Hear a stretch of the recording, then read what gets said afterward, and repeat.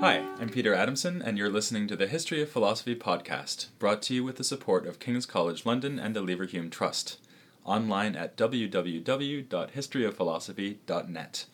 Today's episode will be another interview with my colleague here at King's, Professor M.M. McCabe. Hi, M.M. Hi, Peter.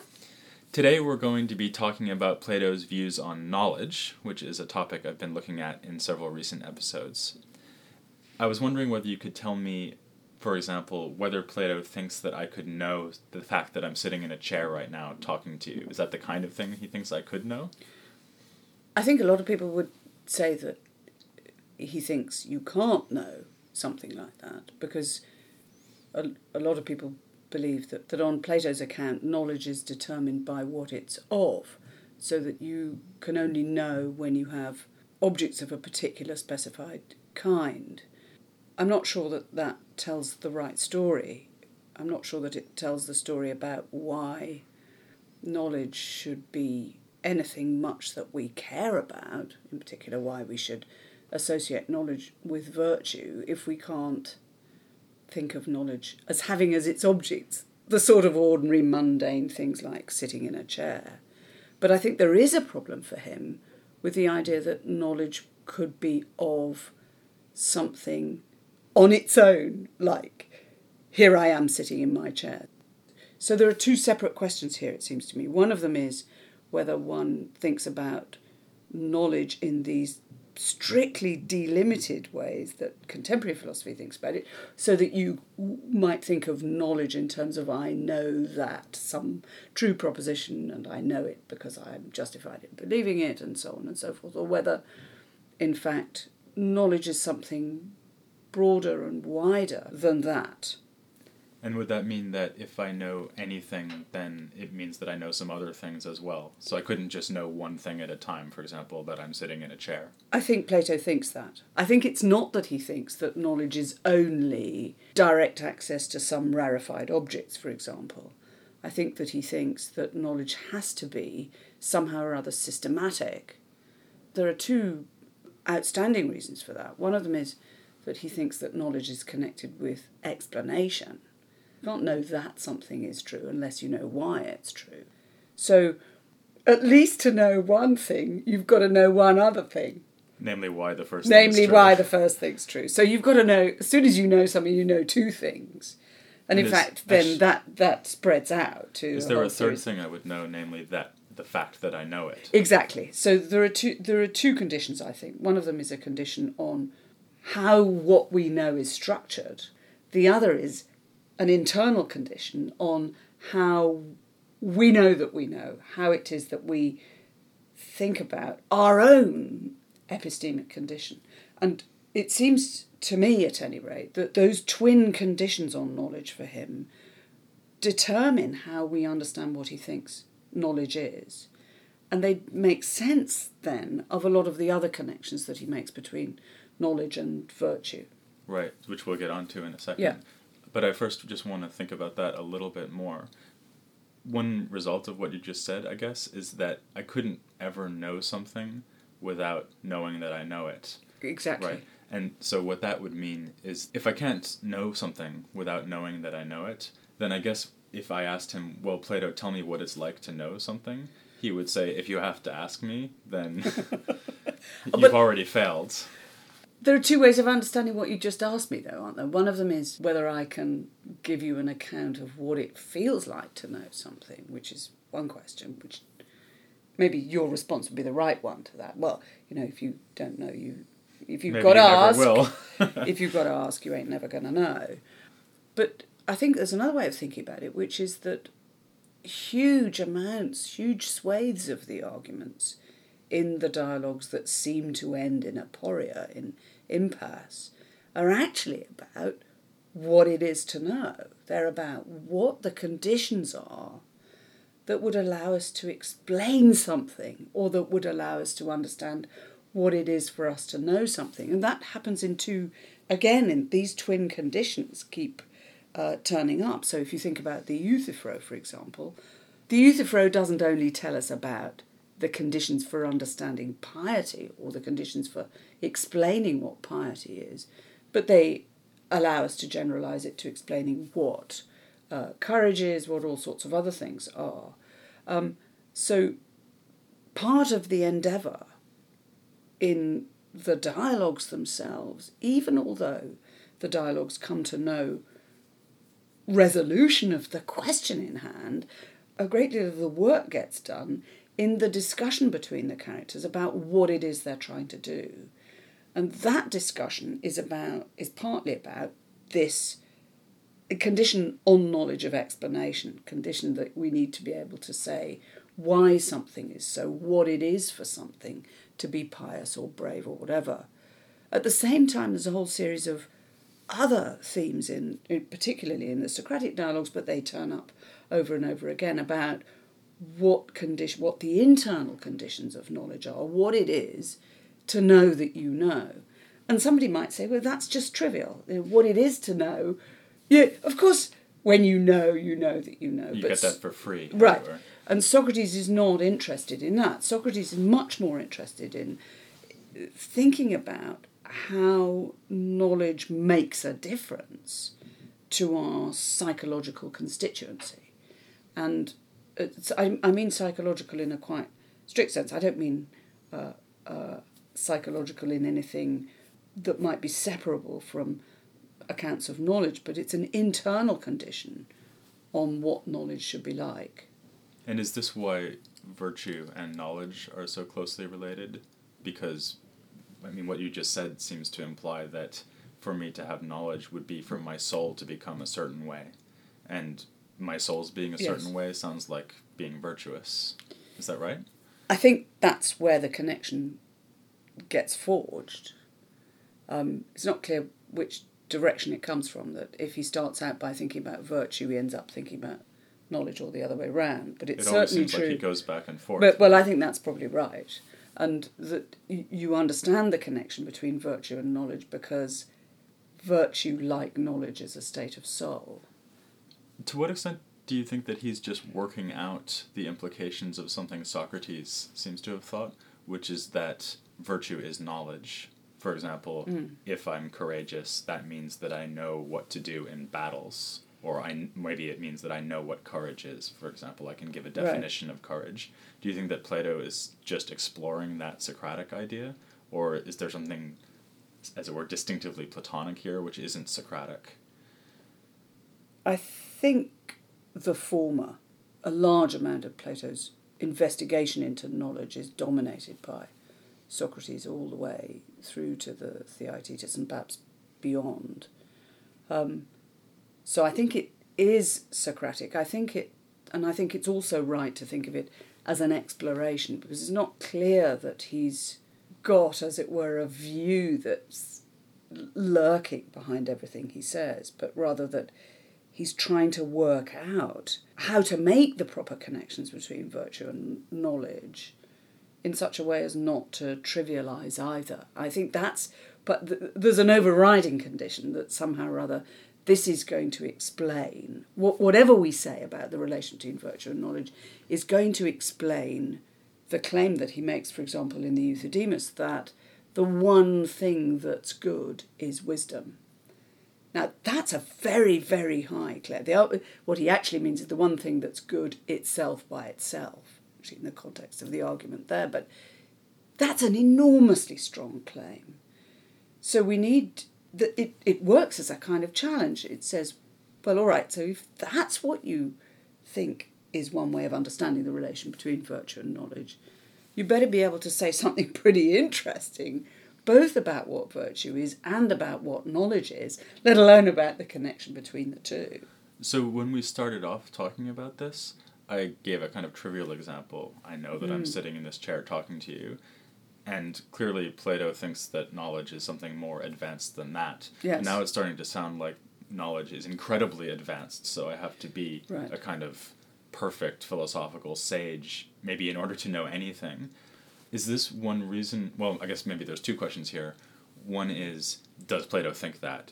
And the other question is that why Plato is so worried about this problem of how you get started? So, for example, in Meno's paradox, the problem seems to be, if I start out in a position of complete ignorance, how will I get to knowledge? you might think it should be very easy, right? If I'm sitting here, then it's easy for me to come to know that I'm sitting here. But if he thinks that knowledge is this incredibly high-level attainment, so it means being virtuous, then you can see how it would be pretty hard for me to get from being this ordinary schmo to being this sage. Right. And it's hard to know how I would even get started.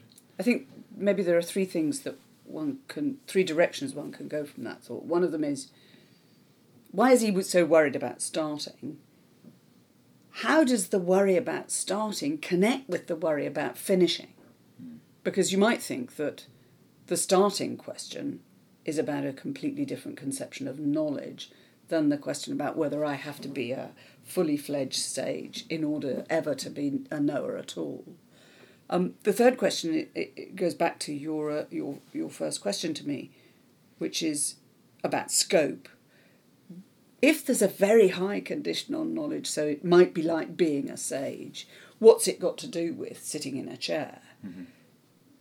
Is it that I can only really know sagey sorts of things? Or do I have to have grand things, or can I know boring things?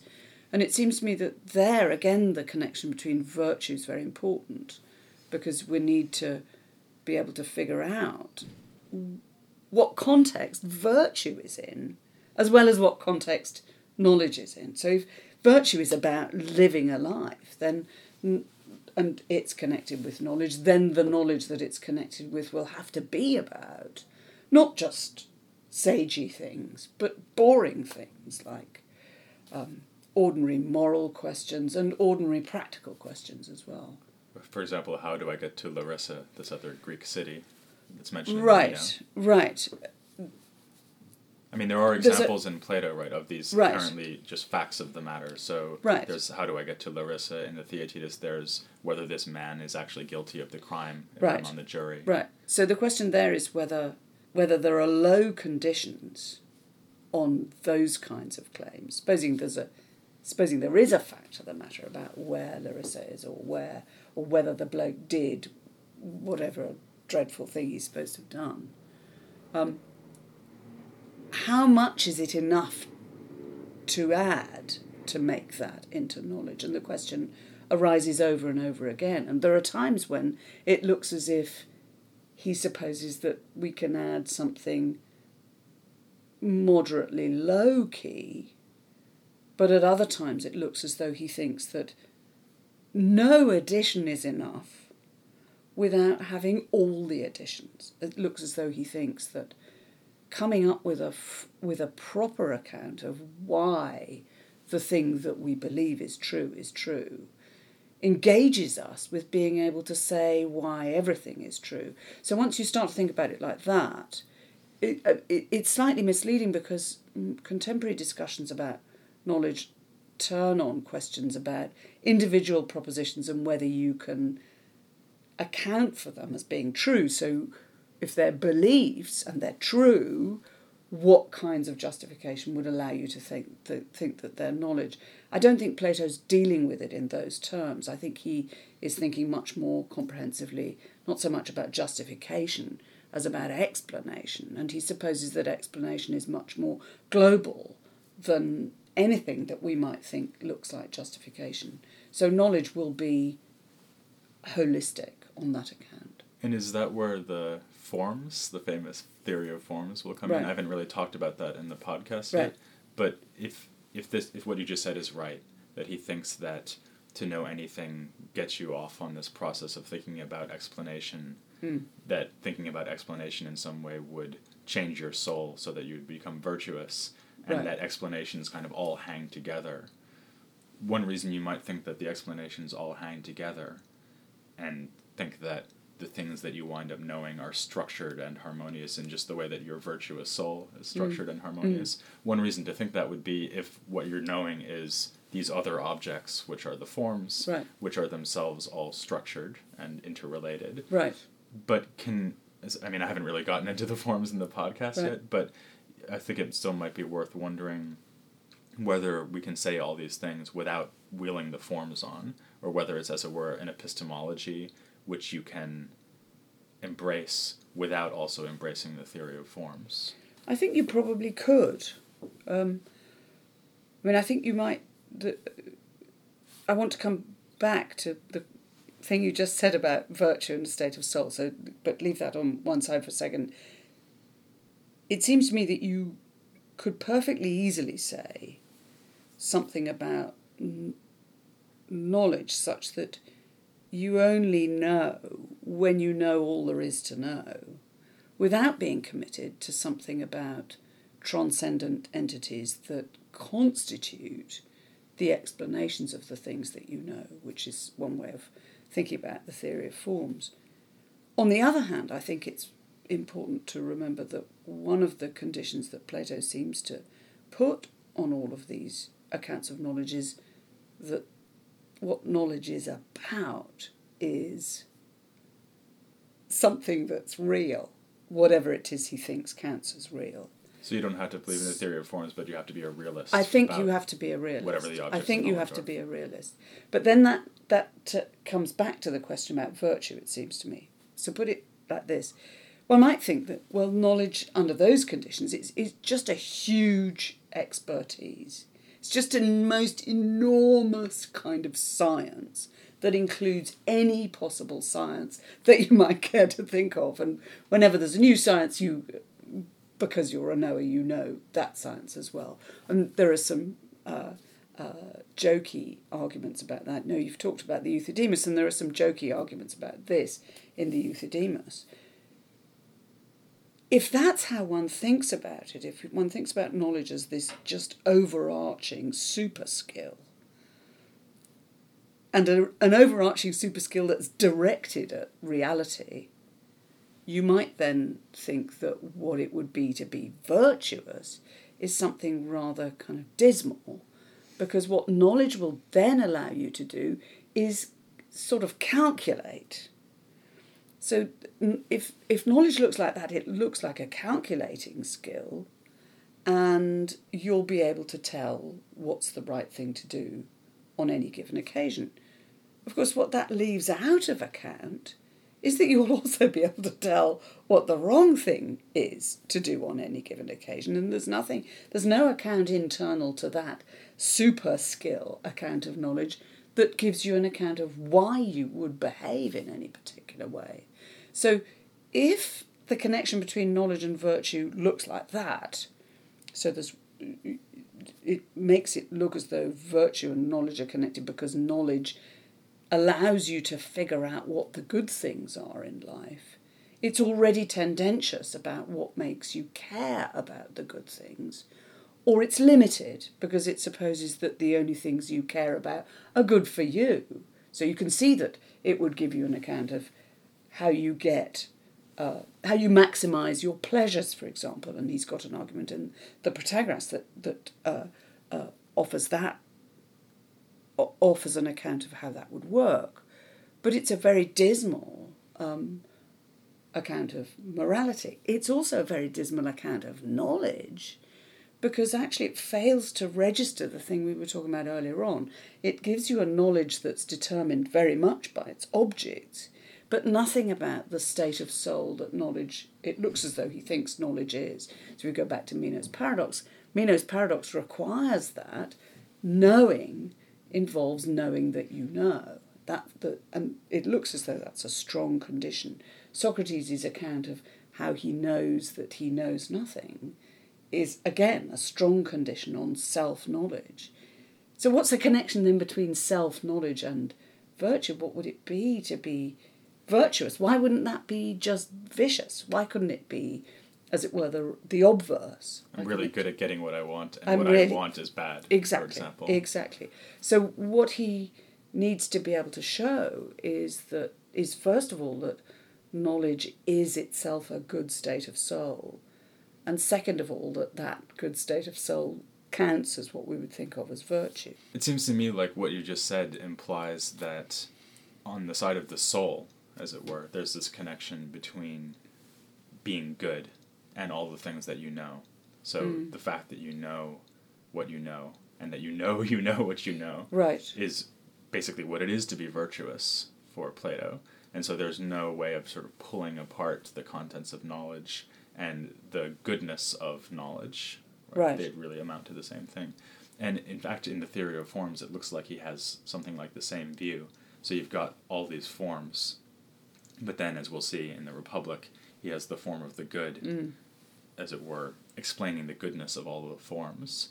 And so even if you were right earlier to say that, as it were, the epistemology floats free of the theory of forms, so that you could have this very strong Platonic theory of knowledge without embracing the theory of forms, is it still going to be true that this relationship between the goodness of the whole system and the elements of the system is kind of paralleled both in the soul on the knowledge side and in the forms on the object side? You think that's fair? Well, I think it's certainly one way of answering the hanging question about what makes it virtue that knowledge gives you, or that knowledge constitutes, rather than vice or just jolly prudence. Right. I'm just good at getting pleasure. Really, really good at getting pleasure. I mean, that kind of thing. And it looks as though... So I agree that there's one paradigm of that would be that what knowledge is of is held together by the good, so the knowledge itself must be held together by the good. That looks a bit gerrymandered, you might think. Cripes, I haven't fitted in enough stuff about goodness, so I better sort of have a form of the good. And so I think there's more to it than that. And I think that maybe one of the ways of coming at this is to think a little bit about virtue itself, and to think about... So if you think about contemporary virtue theory, this isn't as much of a red herring as it sounds. One of the things that interests contemporary virtue theorists is the location of value. And what Plato wants to insist on, I think, in connecting virtue and knowledge, and in having knowledge look like this self-knowing holistic system, is that the value resides in the knower, in the agent. It's not that you pick it up from bits of pleasure here, there, and everywhere. Something about value is held together by by the agent, by the person who's doing the knowing. Now that sounds a bit kind of wild and woolly. It fits with the claim that wisdom is the only good itself by itself. It's a little bit more uneasy in its fit with the theory of forms. Mm-hmm. And speaking of the theory of forms, that's what I'll be talking about next episode, and for a few episodes after that. Next episode I'll be talking about Plato's Phaedo, so please tune in for that. But for now, I'll just thank M.M. McCabe for appearing again on the podcast. Thank you very much.